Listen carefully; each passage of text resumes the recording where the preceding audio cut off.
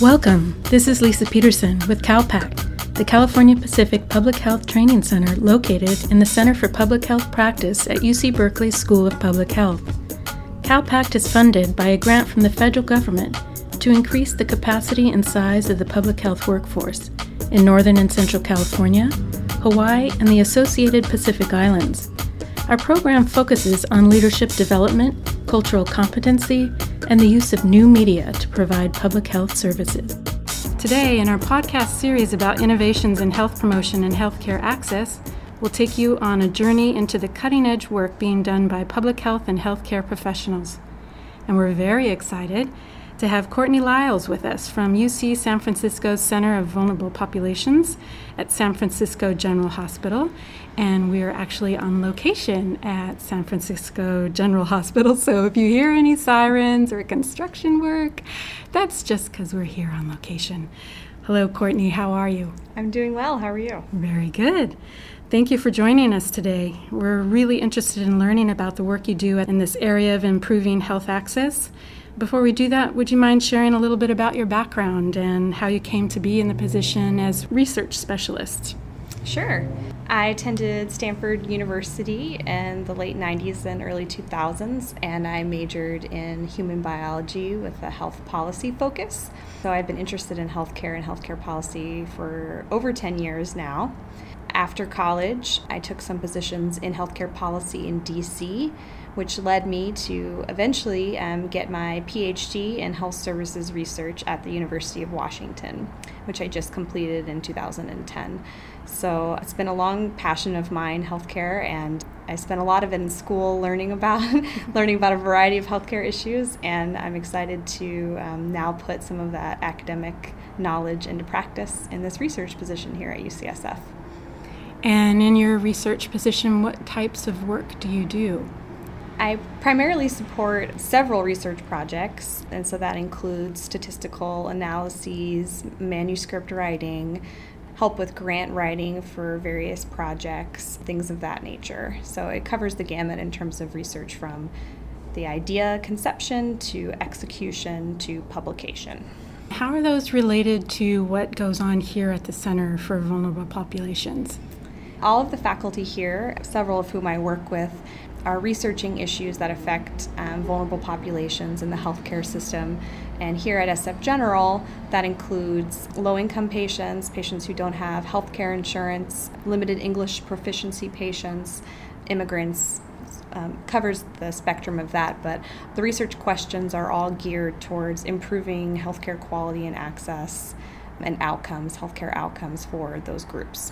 And maybe you could share with us a little bit about the current project you're working on. Sure. I'm spending a lot of time on a grant that we have with the California Healthcare Safety Net Institute, which is a sister organization with the California Association of Public Hospitals. And we are working with them to launch an innovations exchange, primarily with their public hospital members, of which San Francisco General is one of the members. And the idea there is that under healthcare reform, public hospitals are going to have to be delivering care under a new payment structure that's really improving the quality of care for all of their patients while reducing the costs. And so all of these healthcare systems are going really through a transformation in how they deliver healthcare. And the Safety Net Institute is interested in helping them share ideas and best practices and foster collaboration because they're all working on really similar challenges for a similar patient group in the safety net setting. Our small project within that larger initiative is to conduct interviews with leaders in the public hospital field about what they think about innovating in their hospital to meet those goals of improving quality and healthcare outcomes while reducing costs in the next few years. So it's a really interesting and great project that we're just starting in 2012. That sounds very valuable. I could think that some locations might be working innovatively using different methods or practices, but maybe in isolation, and this aspect of collaboration sounds very valuable to be able to share what's going on and to be able to build upon what's working. Any thoughts on that? Yeah, I think that's exactly the crux of it, is that there are great ideas out there, innovative ideas, such as switching patients to the patient-centered medical home model, where their care is coordinated in all aspects of all the physicians that they see, and they feel like one person is in charge of all of their care. And many hospitals are incorporating this model into their systems currently, and it's really great if they could be able to share their learnings, whether it's challenges in the workflow for their provider workforce, or whether it's a variety of other issues. They can share their learnings and improvements so that everyone's programs will produce the outcomes that we're interested in. And thinking about what this means right now to be able to bring about this kind of change that can really make a difference and build on what's already working, but fix those things that need to be improved. Can you speak a little bit to your own background in doing research and really caring about health policy, and maybe projecting to the outcomes of the project and being able to implement these as new policies within the system? Yeah, I think that's a great question. I think that the research world generates a lot of really great innovative ideas for care, and I think that there's a challenge once we have these new ideas that are tested in a research setting to then implement them into care practices. And I think that this project is a good example of trying to take research and trying to apply those best practices to different systems of care, and really helping people work through some of the challenges that might happen once you have a different type of patient population, or a different payment structure or systematic way of doing things that we can implement quality improvement for all patients and across all systems. And I think this can produce some real practical lessons for that translational piece of research into practice. Maybe can you just speak a little bit in terms of the project timeline? You said that this is for beginning this year, and you're going to start with a needs assessment. Can you share a little bit more about the timeline on that? Sure, yes. Project is launching this year, and the first phase of the project is the needs assessment, which is going to include 2 sets of qualitative interviews, one with the key leaders at public hospitals themselves within the state of California, some of whom are already innovating in many ways and sort of capturing what people are already doing and what they already think about innovation within their healthcare system. And then we're going to be doing a parallel set of interviews with external organizations who we think of as the real leaders in innovation. So they're more often in the private sector, like the Kaiser Permanentes of the world. But we're going to be interviewing a few of those folks as well to talk to them about their lessons from their innovation within their own systems and how that could be applied to a safety net setting. The policies that are in place, the practices, sort of what are the everyday implementation challenges that they've already worked through that might be useful to a similar approach in the safety net. And in thinking about, I hear these things that we in public health hear a lot in terms of the skills and the knowledge that we need to put into our toolkit in needs assessment, qualitative research, implementation. Mm-hmm. Maybe you can speak a little bit, Courtney, to reflect a little bit in your own journey, if there's been any practical steps you've taken or skills you've developed that have helped you so far and you foresee as being very valuable in being able to achieve positive results with the project. Yeah, there's so many different skills that come into play in this project and in my other research projects. Qualitative analysis is one. For this project in particular, which I've taken some courses in my graduate school work, and then I've had a little bit of experience doing a small pilot qualitative analysis on a project in Seattle when I was in grad school. So both the academic side of learning about the theory of qualitative analysis and then actually having done it once before, both of those are really valuable in terms of interviewing skills and making sure that the depth of information in the interviews is great and useful and produces a lot of really meaningful research data.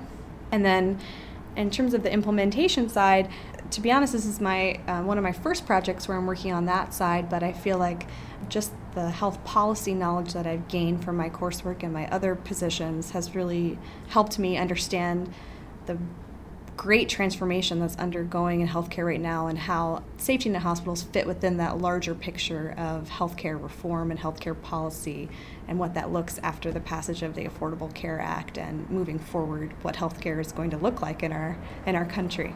Can you share a little bit for our listeners this Affordable Care Act, why that's important? For so many reasons, it's going to affect healthcare insurance for the entire U.S. population, and that includes that there's going to be a mandate that each person has healthcare insurance, which we've never had before in our country.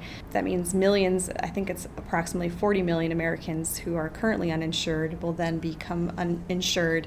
And not only did that mean that they go into our healthcare system that's already struggling to provide care to the people who have insurance currently, but it also means that they're going to have purchasing power to choose which plans they want to join. For this particular project, it's particularly important because this large group of Americans are, one, going to get insurance, but two, going to get expanded coverage under Medicaid. And so safety net hospitals serve a disproportionate amount of Medicaid patients in our country, and so they're going to be serving an even broader group beginning in 2014. And then, as I mentioned previously, they're going to be paid in a different way. So they're going to be paid based on the quality that they provide and not just on the patients that they serve. And so there's a shift to really paying for care that is a high quality care, and that the government, which includes the payers for Medicare and Medicaid, are really going to be looking for quality moving forward. And that represents a giant shift in the way we think about healthcare. And maybe, I hear a really great connection here between your background and wealth of experience in doing research. And here you have the opportunity to put this piece of implementation and connect the discovery being found in research and bringing it out to communities, and in this case, to the public hospital system. Can you speak a little bit about the value of that, what your thoughts on making that connection, about being able to put the research into practice? At least personally, in my experience, that's one of the main drivers of why I chose this profession, is that I really wanted to make a difference in the daily practice and people's lives, whether it's patients seeing their personal provider and the types of interactions and information they get to improve their health care, or whether it's at a more system level to improve processes that make their care a better experience and then can help them with their health outcomes at a later date. So I think that's the ultimate goal of a lot of research, and I think that this project is a great example of trying to bridge those two, so taking things that we know that work and really implementing them. But it's really just a first step in that, in the sense that just bringing people together and having them exchange ideas and share ideas around innovations, I think will hopefully help improve the implementation of their healthcare reform. But there's a lot to be done even beyond that in terms of making our systems efficient and effective for all patients. And do you have any ideas on what these potential innovations might be, or that you're aware of it, that are taking place and you're going to learn more about? So we're just starting to learn about them throughout our interviews in terms of what's going on within public hospitals. But what I have heard is some great programs that have already been put into place. For example, here at San Francisco General, there's an e-referral program which allows primary care providers to send electronic referrals to specialist physicians, and so there's not that huge lag time between when you see your primary care provider and when you need follow-up by a specialist. It can really reduce the waiting time needed between that first appointment and the specialty care that you need to get whatever issue it is that you need to be addressed. And so that takes a lot of coordination on the backside for systems and IT systems to talk to one another and that kind of thing, but just putting that system in place, I've learned, has provided such a wealth of knowledge, and the knowledge has actually come from the conversations that have happened between the specialist provider and the primary care provider. So while people were doing referrals before, this e-referral system has allowed them to communicate in a way that's actually can improve the care for their patients and make it more coordinated and proactive. And that's been sort of an innovative finding that perhaps the people who implemented that system weren't expecting, but has been a really great benefit and has really served the patients above and beyond the actual referral piece. And maybe we can switch a little bit and talk about, and thinking about this work, what makes it great for you? What are you most passionate about, and why? Yeah. Not to put you on the spot. I think passion work is so important, and I think I've been passionate about healthcare disparities for a long time and providing equitable care to all patients across all systems.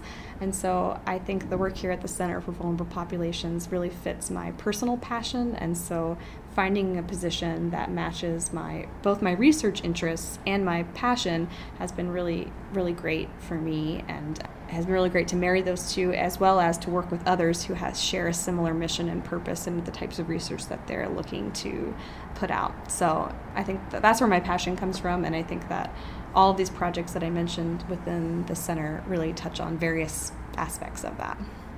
Well, I heard a little nugget of gold in there, that being able to connect your passion with your work and find a happy marriage.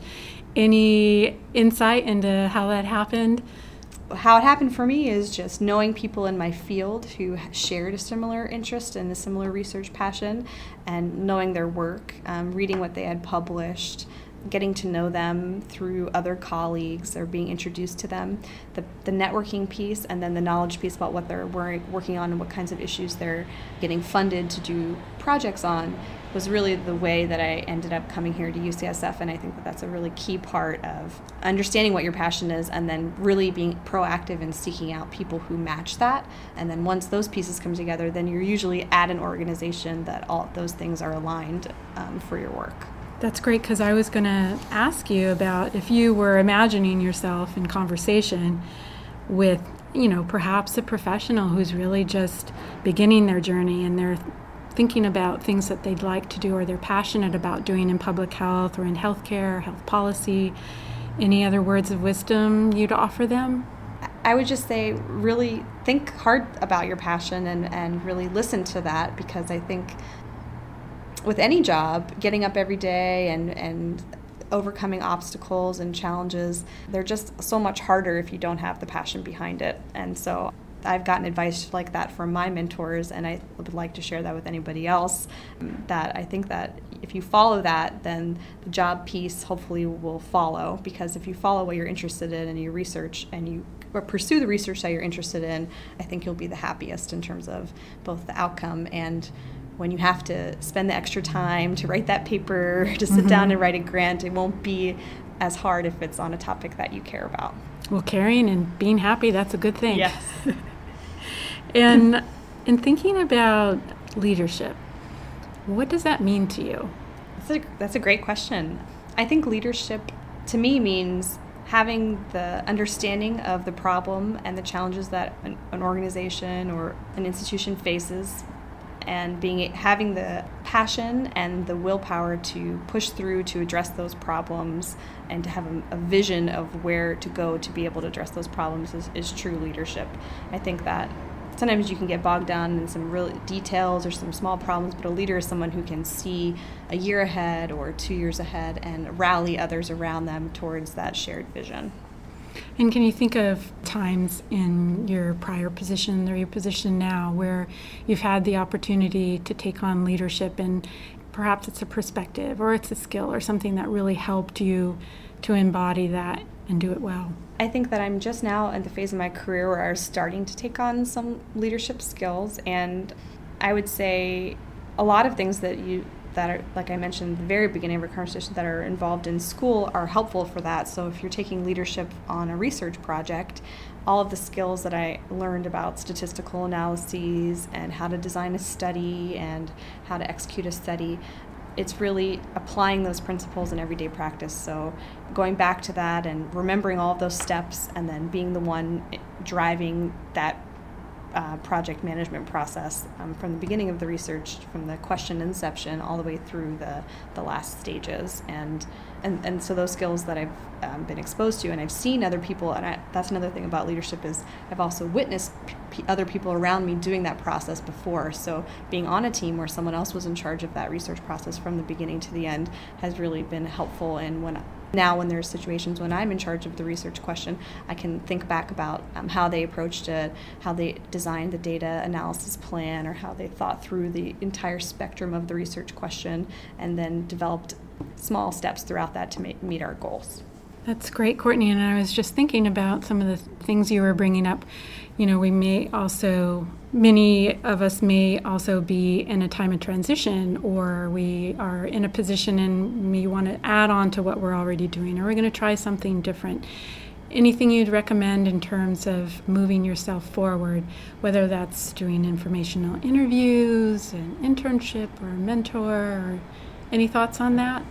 I think those are all great, all great things. I think this goes back to the passion piece. I think that in order to understand what your true passion is and to understand what kinds of jobs are out there that match that passion, I think you really do have to spend some real time not only thinking about that yourself, but really going out and talking to other people. And if you see someone who's in a position that sounds like the ideal position for you, figuring out a way to maybe sit down with them, and even over coffee, or even if it's a short amount of time, and asking them how they got there and what steps they took to get there is a really important step. So I think that there are a lot of informal things like that you can be very proactive at in identifying those people, whether it's at conferences, if they're not at your institution, or emails, or through other channels. And then being more formal, I guess you could say, by doing some sort of sessions about making sure that your CV and all the types of things are in place, so that if that position that you're interested in comes available, having the tools in place and ready to go so that you're able to apply for them when they come available. That's great. And, I'm going to back up a little bit.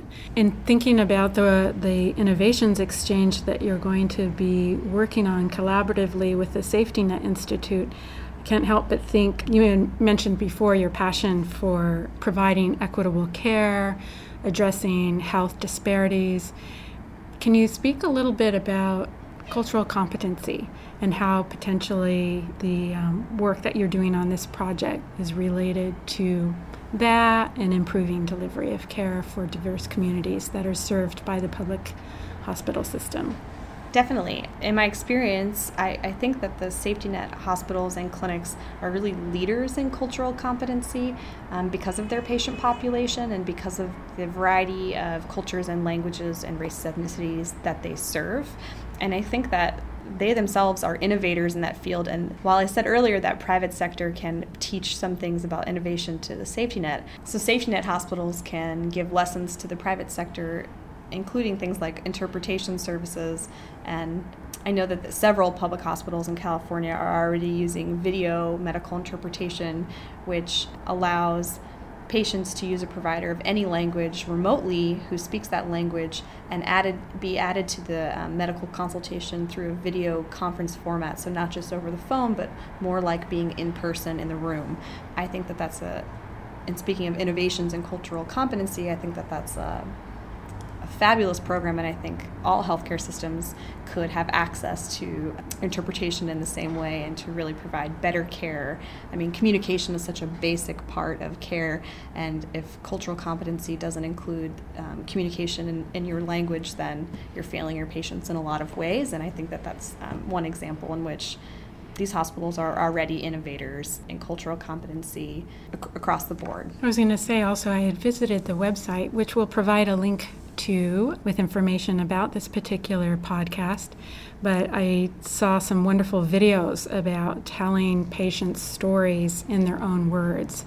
Maybe you could speak a little bit to how that's an innovative way to address some of these things that we've been talking about and improving the delivery of care. And I can't say that those videos were related to this, but related to patients speaking in their own voice. Patient experience is another huge area for innovation at hospitals, and that's the idea that how patients view their care and how engaged patients are in the system really affects their health outcomes. So a lot of these systems are going through transformation on the patient side to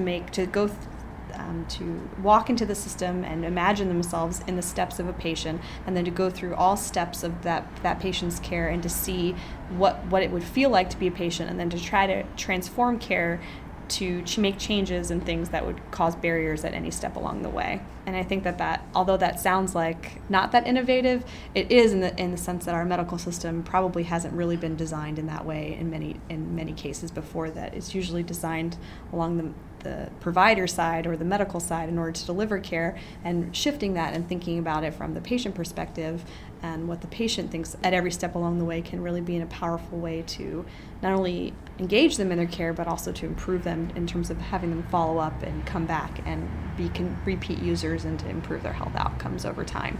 Absolutely.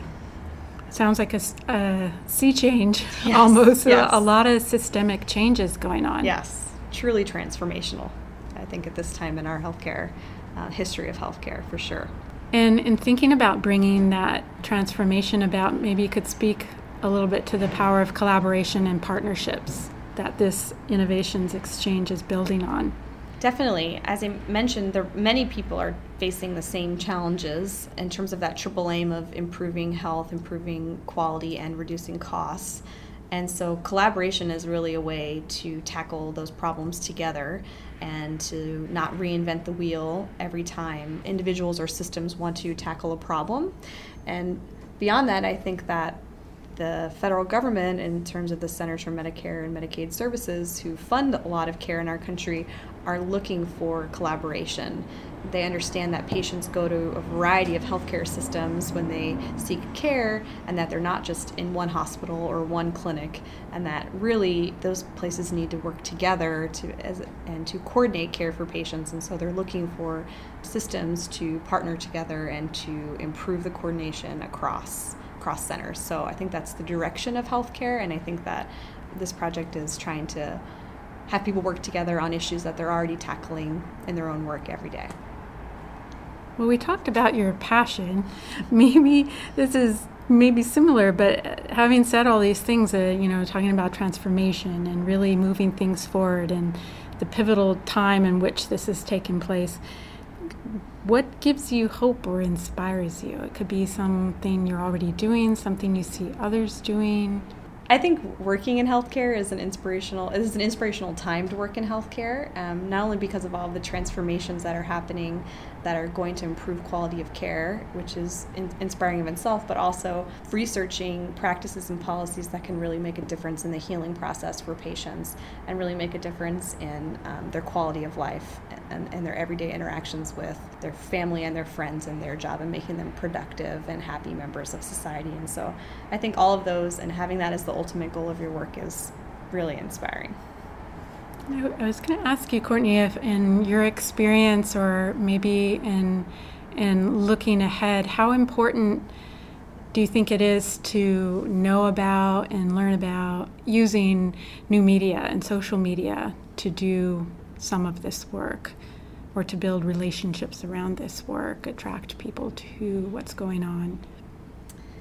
I think social media is the way of the future, and I think that healthcare is already embracing new technologies for how to engage patients in terms of mobile applications on phones and online discussion groups for people with a certain illness. And so I think on the healthcare community, there's already a lot of interest in this topic. So I only see that growing. And I think that my research and my interests involve making sure that all types of patient populations are engaged in using social media or online groups to improve the quality of their care, so that as we move forward and our healthcare systems move to include electronic medical records and those cool apps on phones and things, that really we're trying to reach out to all patients and engage all of them in their care. And when you mention a goal of having all patients doing that and using social media, what exactly would that look like? I think that it's a flexible and moving target for what that looks like, but I've worked on some projects previously that we haven't gone to depth here, but for patients with diabetes, using a mobile phone to wirelessly upload their blood glucose values so that their provider gets a more constant read on what their levels of control look like over the course of a week or the course of a month, and then can provide more tailored feedback for them in their self-management. So it's the idea that social media and technology can provide a more continuous experience for patients and providers, so that it's not just an office visit every 3 months, but that there can be some feedback and engagement throughout those 3 months that will really improve the health, self-management, health behaviors, all the things that really make a difference in the health outcomes. Thank you. Well, thanks for a great conversation. Is there anything else you'd like to share? No, I don't think so. I just really appreciate the opportunity to talk to you all and talk about my work. Well, it's been a pleasure. And if our listeners want to learn more about the Innovations Exchange Project or the Safety Net Institute or the wonderful work that you're doing here at the Center for Vulnerable Populations, where should they go? They can go to the safetynetinstitute.org website to learn more about the Safety Net's work, or the Center for Vulnerable Populations website here at UCSF to learn about all of the various research projects that are going on. Great. Okay. Thanks so much, Courtney. Thanks.